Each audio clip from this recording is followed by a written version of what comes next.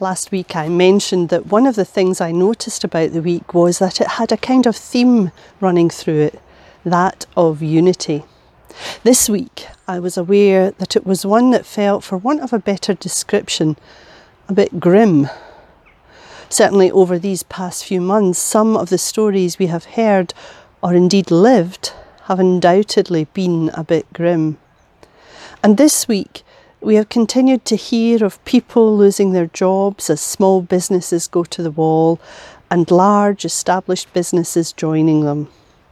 Some businesses that have tried to struggle on during this current lockdown don't know if they'll make their rent or their mortgage payments. Some are in their infancy and so are getting next to no support. Parents continue to struggle with how best to homeschool alongside balancing home life and working from home. Teachers and lecturers too are trying to cope with the uncertainty, the strain and the extra pressure and emotional toll of trying to encourage and get to know a class that they've barely seen this academic year. Medical staff, NHS workers feel their strength is flagging as they continue to care, support and comfort those in their care and their families.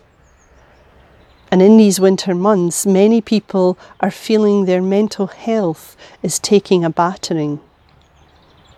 This, combined with many other things, including the awful 100,000 plus deaths related to COVID-19 that we were told of this week, and the knowledge that these are not just statistics, but real people who were loved and cherished, some of whom we have known personally.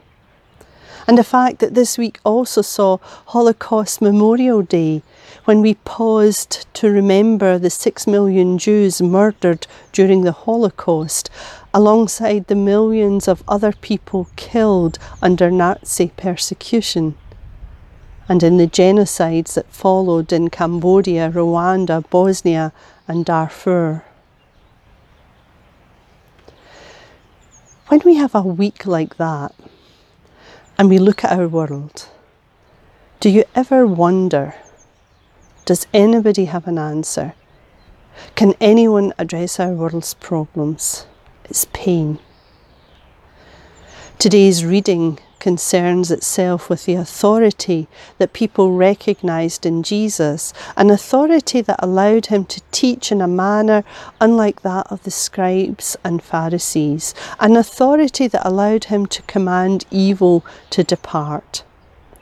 And that's kind of what we want, isn't it? For the bad to depart, for an easing of the pain, the distress.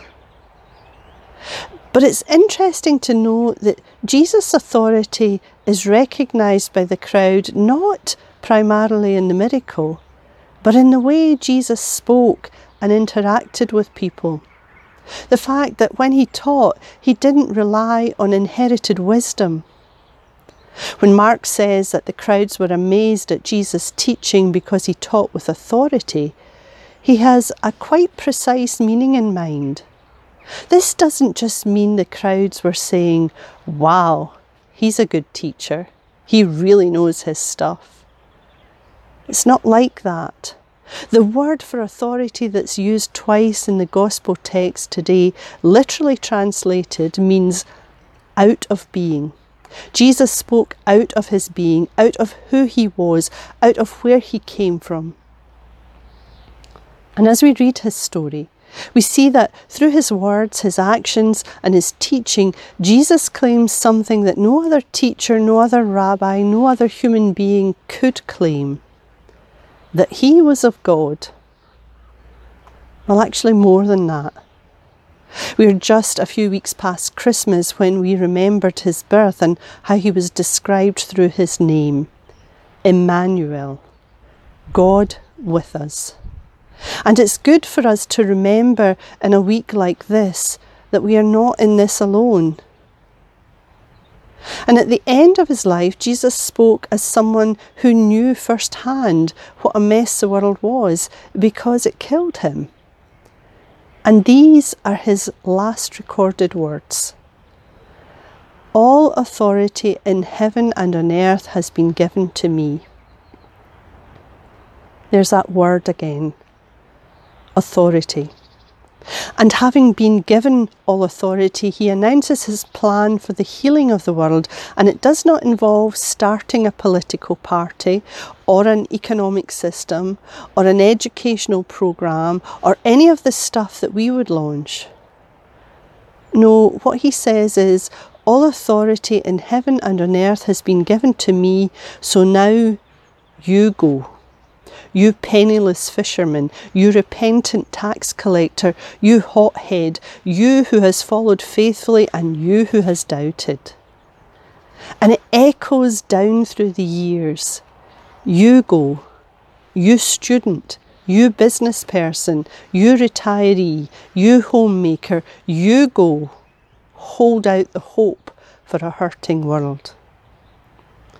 Jesus had the authority and the power needed to make a difference. He had the authority and power of God, a power that could change any situation, heal any person, and he offers it to us as he calls us to use it to do the work of God in this world. He calls us to employ it to heal, to teach, to love, to bring justice, and to grant mercy with. You see, the authority of God commands us to help create a new world, one where we are aware of those around us, where we actively seek to care about them and for them, and in doing so to show them God's love. So this week, let's look around and be aware of those around us.